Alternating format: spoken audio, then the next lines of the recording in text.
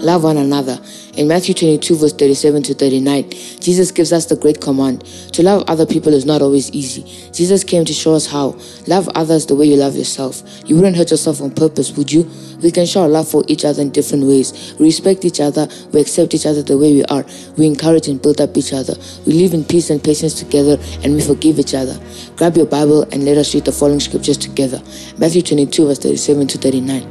Jesus replied, love the Lord your God with all your heart, soul, and mind. This is the first and greatest commandment. The second most important is similar. Love your neighbor as much as you love yourself. John 13, verse 34.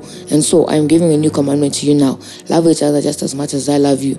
Let me give you a new command. Love one another in the same way I loved you. You love one another. This is how everyone will recognize that you are my disciples, when they see the love you have for each other. 1 John verse 47.